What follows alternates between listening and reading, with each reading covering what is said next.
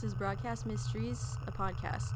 A story about a case of the unexplained, the uncanny, and the unsolved. I'm Carolee Gerwing.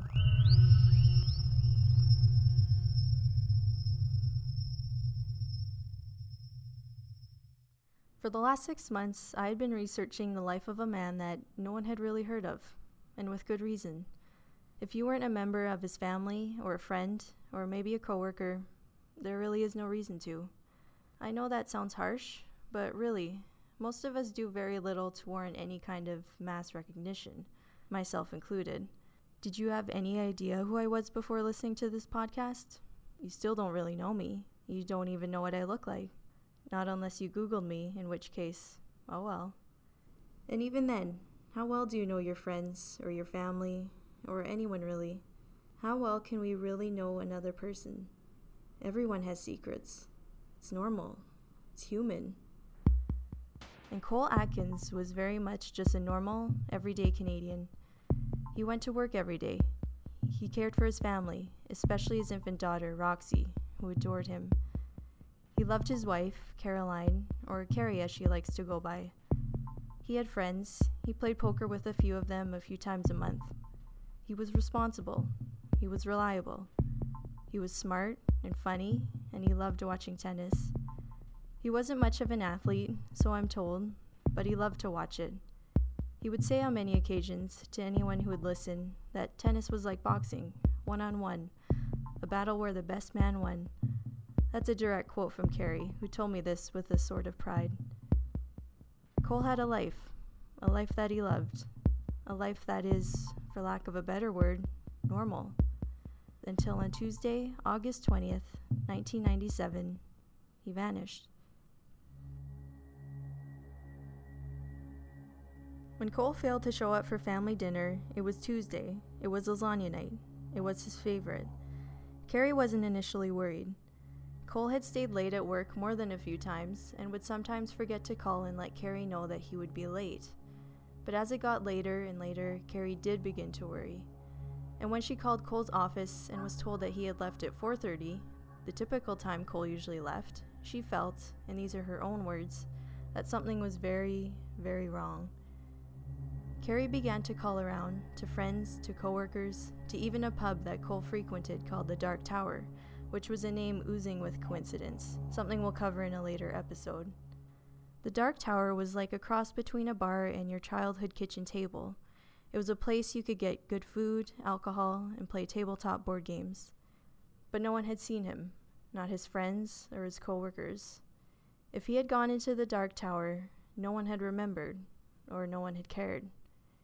Cole was last seen leaving work at approximately 4:25 by a secretary named Joan, who was also leaving.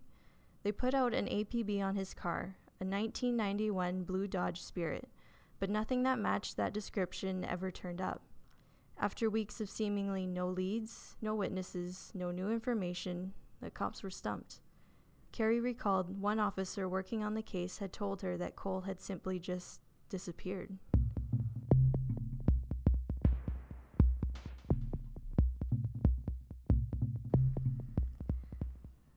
But let's go back a bit. As I said, I've spent the last 6 months, really the last 8, but the last 6 full-time, researching the case of Cole Atkins. The case was first brought to my attention by a man named Jamie Lloyd, who is Cole's cousin and lifelong best friend, who I had met at a dinner party. Somewhere in between our conversation about what we were watching on Netflix or the up-and-coming political election, it got brought up that I had experience in investigative journalism, though at the time I was taking a brief hiatus from the cutthroat world of investigative journalism to the supposedly more relaxed field of teaching. I found out very quickly that, sure, teaching is less cutthroat, but it is in no way relaxing. Anyway, he had brought up Cole and told me the details of his case, and he had me interested. I told him to send me everything he had on the case, and I'd look over it. I had never looked into a missing person before. Most of my investigation skills had been in political journalism, but summer vacation was coming up, and I figured it was probably better than binge-watching Friends for the umpteenth time. After looking over the case, I found myself agreeing with Jamie. Things just weren't adding up. I went back and talked to Jamie and got him to tell me the story he told me at the party, but this time while being recorded. here it is. Hey, how are you? I'm good, thanks for asking. Let me just say that Jamie is a confident salt and pepper owner of a small but profitable contracting company. On the surface, there's nothing that really signals that he's sad or damaged or obsessed or anything of the sort. All right. Well, tell me about what you told me at the party, about Cole's case. So according to police reports and witness statements, Cole left his office, and I mean his physical room, sometime in between 4:25 and 4:30. He was seen by his secretary and greeted her goodbye, which according to police acquired evidence shows up on the camera in the lobby of his place of work at 4:26. I've seen the video. He's very much there, and he very much leaves. Now, no one seems to be able to tell you what happens from the time he left the view of the cameras, which is basically the second he steps outside of the front doors, to when his key card is swiped through the parking lot gate at 4:49. That's a long time to get to your car to leave, is it not? It is. I mean, I've been that lot since, and there is no way. That lot isn't even that big. It fits maybe 50 cars at most. Even if he had somehow forgotten where he parked, there's still an absurd amount of time. He had to have run into someone. Now, whether that someone had something to do with his disappearance, that's a whole different question. He's right. It is very small. A sort of typical small lot for a small company.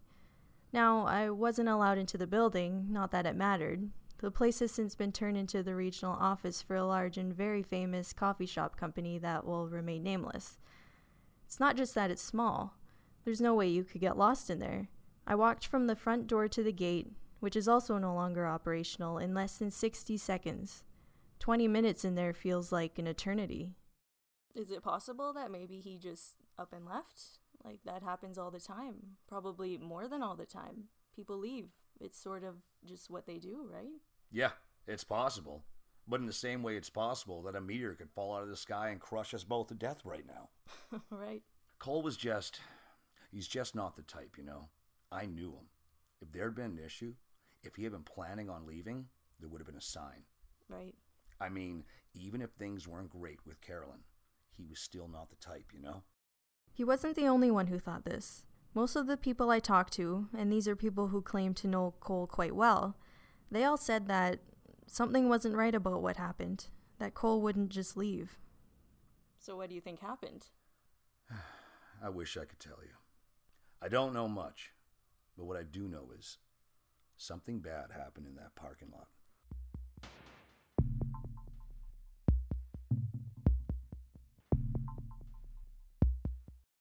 There will be more with Jamie later, but now let's take a second to learn about who Cole Atkins was. Cole Ian Atkins was born on June 29, 1968, in Camrose, a small Alberta town just southwest of Edmonton. His parents, Fred and Nancy Atkins, were what you might call radical thinkers of their time. Cole's father was a professor at the University of Alberta Augustana in the chemistry department, and his mother was one of the foremothers of the women's rights and civil rights movements that exploded in the 1960s. Both Fred and Nancy were investigated under the Padlocked Act, which was like a Canadian version of the McCarthy Act, but neither were ever convicted. Despite this, Cole had a fairly quiet and normal childhood. He spent most of his childhood going to public school in Augustana until his family moved to Edmonton in 1976. In 1983, Cole Atkins was accepted to and attended the University of Alberta, which from here on out will be referred to as the U of A. And in the early spring of 1985, Cole met Caroline Carpenter. By the summer of 1986, they were married. Cole followed in his father's footsteps, sort of, in getting a Bachelor of Science in Physics, and went on to get his Master's in Applied Physics from the U of A a few years later. According to Carrie, the next 4 years were a struggle. Despite graduating college, Carrie had trouble finding work. She told me, "I had a degree in English Lit. What the hell did I expect?" She worked at the Edmonton Public Library, walking distance from the tiny bachelor apartment the young married couple shared. At night, she worked at a small diner, serving coffee and hot chicken sandwiches to a customer base that Carrie described as eclectic to say the least. While getting his master's, Cole worked, nights mostly, folding and sorting laundry at an industrial laundry press. When I asked Carrie about this time, she said they were busy, but they were happy. A young couple in love. It wasn't everyone's idea of happiness, but they were alive and healthy, and they had each other. And soon they would have much more. In early 1988, Carrie discovered she was pregnant. Robert Frederick Atkins was born on November 13, 1988. He was a welcome addition to the Atkins household. By then, Cole had started a new job, a job that paid him enough to quit his job at the industrial laundry and allow Carrie to stay at home and care for their child. They were happy, they were comfortable, they were a normal Canadian family. And in 1991, they would add to that family when Carrie became pregnant again. But this happy surprise was met with a tragedy no parent should have to endure.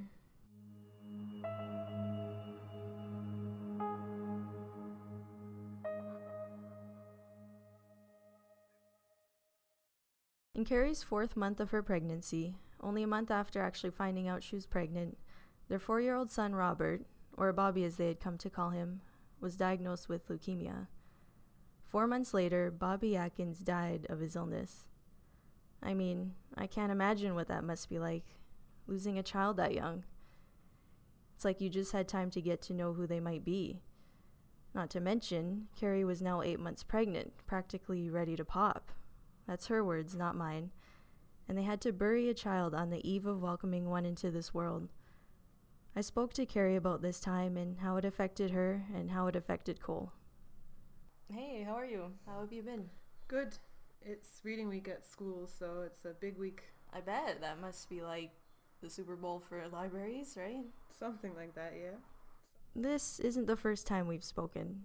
Over the last few months, I had spoken to Carrie more than a few times, over the phone and even a couple times in person. But still, this was the first time talking about the death of her child, and the first time I would be recording her. I would be lying if I said I wasn't a little nervous. But, yeah, I'm just gonna get down to it. Tell me about your son and how that was. You mean his death? Yes. Well, it was a long time ago, but I'll try my best. I think I was sort of numb of it at the time, and Bobby was diagnosed, and then we had about 3 months or so to come to terms with it, to ready ourselves. Can you do that? I mean, is that even possible? I don't really think it is, no. But they try and tell you that, the doctors and counselors, and they really hammer it in there. And they're just trying to help, of course, but... Nothing can prepare you for that. No, nothing can. But you do your best, right? Honestly, I think I handled it better than Cole did. I was more or less forced to. I mean, I went through a quieter grieving process. I gave birth to a beautiful baby girl less than 3 weeks later. I really just can't imagine what that must have been like. It wasn't easy. You know, a lot of parents might resent their new baby, and a lot of people thought I might go into postpartum depression, but I didn't. And I loved Roxy from the second I saw her. But Cole... He didn't? Or... No, he did. Roxy was his little girl. It's just... I never stopped thinking about him, or what happened. He's always in the back of my mind, but just not in such a concentrated way. I mean, I haven't thought about this in a really long time, but I still miss him. I miss him every day. Carrie is a head librarian at the West Edmonton Public Library and is doing very well. There will be more of Roxy in later episodes.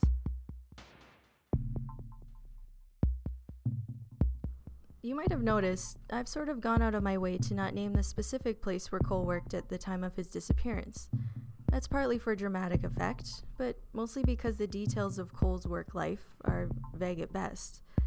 The place where Cole worked from October of 1988 until August of 1997, where he went missing, is called Revolver Industries. Sounds like the sort of terrible evil corporation you'd find in bad 90s action movies, right? Well, despite a ton of research, I'm still not actually sure what kind of company Revolver is, or what Cole Atkins' role within the company was. Here's what I do know. Revolver Industries was a private research company owned and operated by a Ronald Truffaut, who from what I've gathered is more or less a venture capitalist. I use that term because, well, that's sort of what he does. He buys stuff, businesses, real estate, nightclubs, patents, all kinds of stuff really. Finding information about him wasn't hard, but it wasn't easy either. He's quietly become a very rich man. I talked to a friend of mine, who we will call Trudy, though I won't reveal her real name, mostly because she asked, but also because I don't want to risk her job in any way. Trudy, who is very much involved in the business aspect around town and who just generally knows a lot of rich and smart people, had no idea who Ronald Truffaut was. In fact, she had to reach pretty deep down into her circle of friends and colleagues to find anything on him. And even then, what she found isn't something that immediately gives us the idea that Ronald is exactly on the up and up. Here's a play-by-play of how a conversation went with Trudy and a source of hers. Trudy: "Hey, do you know anything about a guy named Ronald Truffaut? He owns some local property, a lot of it actually, and no one seems to know much about him." Guy: "Oh, you mean Ronnie, like Jasper's baby brother." Jasper Truffaut. Now there's a name I have heard of.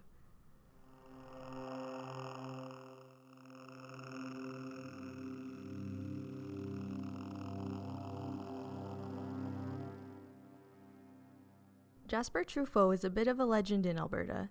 She's a notorious crime queen who seems like a character taken straight out of a 40s noir film rather than reality. Her name is constantly in the news, indicted for this, arrested for that, suspected of this, or even fame and glamour magazines.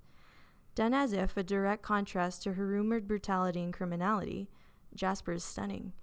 She's the pinnacle of high fashion and style. She's an elegant ice princess with a gun in one hand and a Fendi bag in the other. She oozes sex appeal, which is probably why she gets so much press. Ronald, or Ronnie as he goes by, is Jasper's younger brother. Which makes me wonder, how legit was Revolver or anything Ronnie Truffaut was involved in? Was it all just a front? Did Cole know something? If so, how much? And does it have anything to do with his disappearance? More on Jasper, Ronnie, and the legitimacy of their businesses in a later episode. For now, let's go back to Revolver on a sunny Tuesday in August, nearly 20 years ago.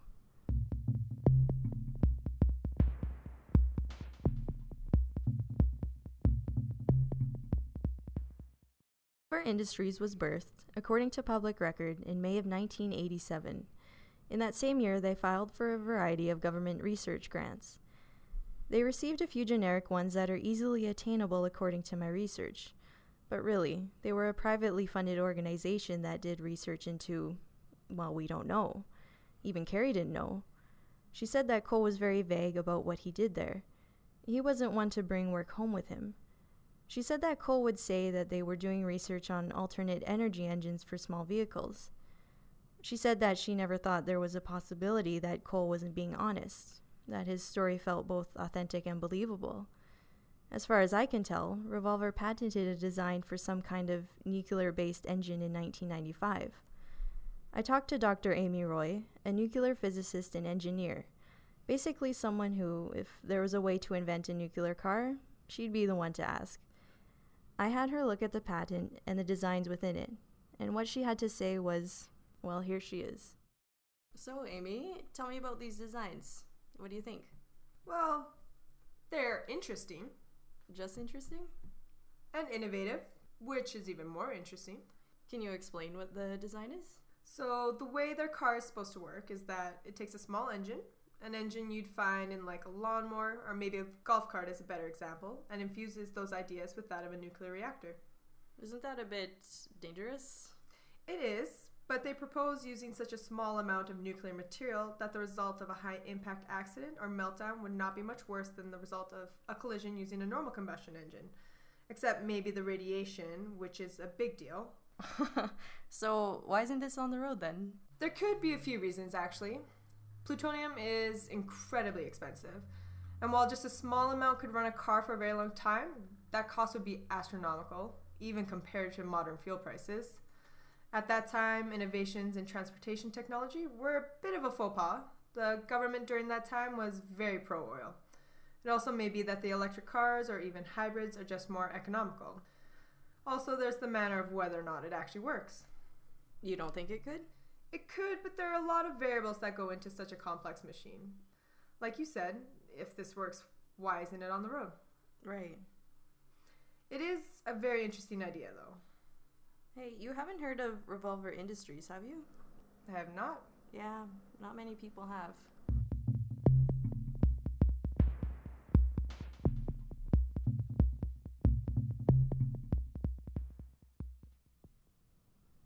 frustrating. For something that is public record by law, there's very little information available about Revolver. It's a complete enigma.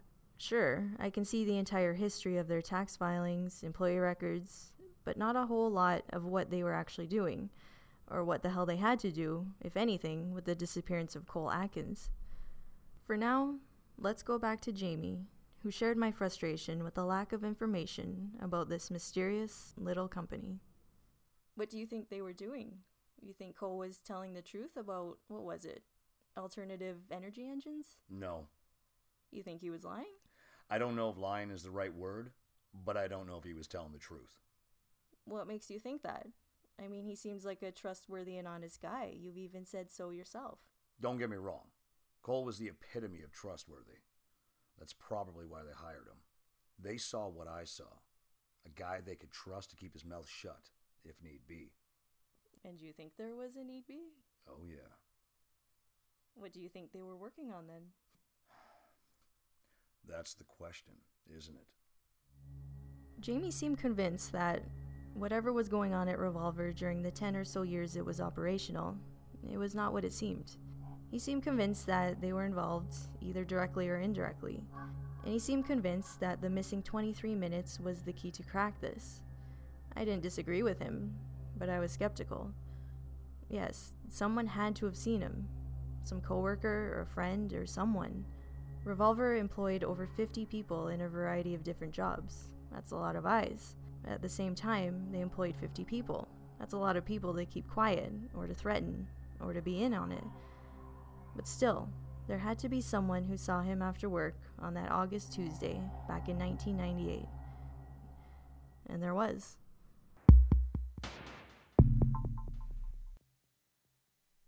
There was a lot of information available about Revolver, but nothing seemed inherently useful, or so I thought. While scouring the employee manifest for August 20th, I came across a name. Martin Molson.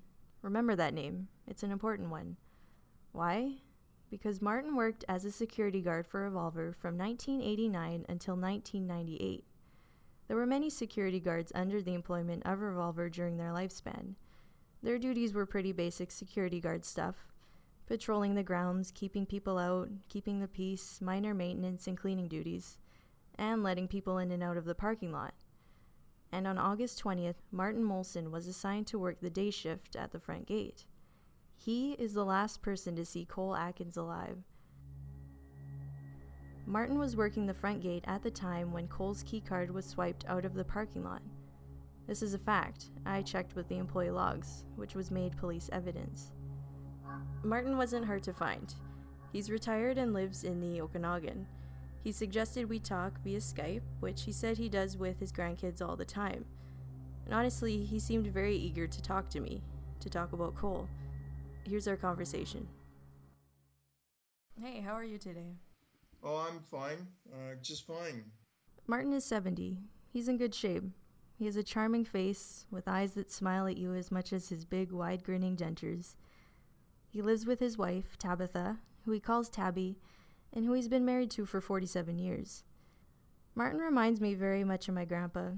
He reminds me of everyone's grandpa, the kind of perfect Disney movie grandpa that always seems to have a collection of stories, tales of wonder and mystery at his disposal. But I couldn't help but notice that in all of Martin's grandfatherly perfectness, there was a certain frailty to his walk, a carefulness in his speech and in his movements, and I'm quickly reminded that Martin, while exerting boundless youth, is still very much a man of 70. So why don't you tell me about that day? Well, what would you like to know? Just what you remember about that day, or any day you feel is important to Cole. Anything about Cole Atkins in general, really. Well, I didn't know him that much. I mean, no more than our relationship entailed. And what was your relationship? Co-workers, not colleagues. You know, the scientists, they're an elitist bunch, but that's, from my experience at least. But not Cole, not really. We talked, idle chit-chat most days. A hello, goodbye, how you doing, that kind of thing. So you didn't see much of him then? Only at the gate or doing rounds. But I was a gate man most days. The cops talked to you, right? When he went missing? Oh, they did, but they didn't seem very interested in anything I had to say. They didn't seem very interested in anything anyone had to say. What did they ask you? Routine stuff, I imagine. They asked if I saw him, which I did. They asked me if I talked to him, which I did. They asked what time he left, and I told them. 4:49, right? A lot of people are hung up on that particular time. He didn't leave at 4:49. He didn't? The police report stated that the key card was swiped at 4:49. I imagine that's true, but he didn't leave. I remember distinctly that he pulled up, swiped his card to leave, but he'd forgotten something. So he backed up his car and went back in. My shift ended 10 minutes later, and he never came through that gate while I was on watch. I remember because that's the last time I saw him. None of that is in any of the police reports or accounts I've heard. I told the police that, but like I said, they didn't seem all that much interested in anything I had to say. Even back then, I was just some crazy old fool in a cheap polyester uniform. I was fired not too long after that. Fired? For what? Being nosy, I guess. Being nosy? Yeah, Revolver was a very secretive kind of place. And when Mr. Atkins went missing, I started poking around. It didn't seem right to me. And why's that? Well, there was only one lunchroom for the entire staff. Now, it wasn't a big staff, but a lot of the scientists didn't like mingling with the help. That's how we saw it. I remember one time, and this wasn't too long before he vanished. I was eating lunch all by myself, and Mr. Atkins sat down next to me. He didn't seem quite right that day, so I asked him what was the matter. And you know what he said to me? He asked me if I believed in God. I told him I did. He then asked me if I ever lost someone, which I told him I had. Then he asked me if I believed God was cruel for making me live while they got to die. I said I didn't know. I mean, hell, I was just trying to eat my damn sandwich. Then he asked if I would want to see my loved ones when I die, if it would bring me peace. I said, I sure hope so. I mean, I didn't really comprehend what was happening at the time. It just seemed a bit odd. It didn't really hit home for a couple of weeks until after he was gone. But that's not all he said, and I still get chills thinking about this. He touched me on the hand, and he looked me dead in the eyes, and said, Go then. There are other worlds than these. Then he got up and left. What do you think that means? You know, at the time, I didn't have a clue. But as time has passed, and trust me, over the last 15 years or so, my mind goes back to that conversation a lot.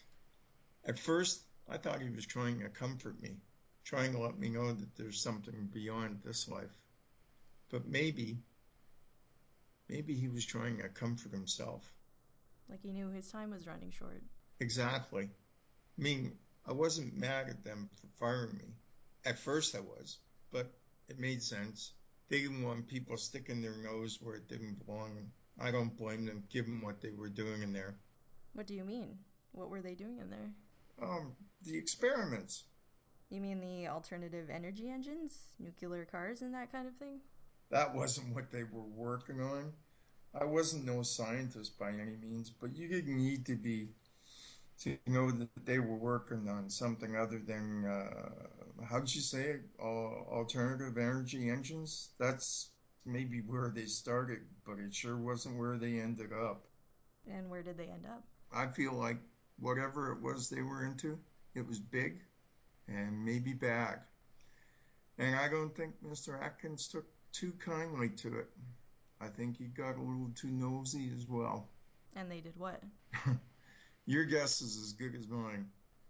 I don't mean to be rude, and please don't take this the wrong way, but you remember a lot about that time, and it was what, like 20 years ago? I barely remember last week. My mind's still sharp. My body, not so much, but my mind still works just fine. And I think about that time in my life sometimes. Don't like to, but every so often it pops back in my head, creeps in there, usually on nights where I can't sleep. I barely remember the birth of my son, but I can't forget that day. Oh yeah, it gives me goosebumps. I just wish they'd found that security footage. From the lobby? They have it. No, not the lobby. The one from the parking lot. Next time on Broadcast. Since Robbie's death, Cole wasn't the same. I've heard everything from shrink rays to time travel. Something had to have happened, and someone had to know something. Broadcast Mysteries is produced by Joshua Roach, music by Michael Featon, logo and graphics designed by Alex Staranowski, and hosted by me, Carolee Gerwing. Special thanks to Vince Smuda, Jason Vandeviver, Mackenzie Leap, Kevin Martin, The Lobby Video Store, Will Pfeiffer, Nuno Soler, and Sarah Pullen. If you'd like to support us, follow us on Twitter at BC Mysteries, on Facebook and Instagram at Broadcast Mysteries, or you can email us at broadcastmysteries@gmail.com. Episode 2 will be released in July. Follow us or visit our website at broadcastmysteries.com for details.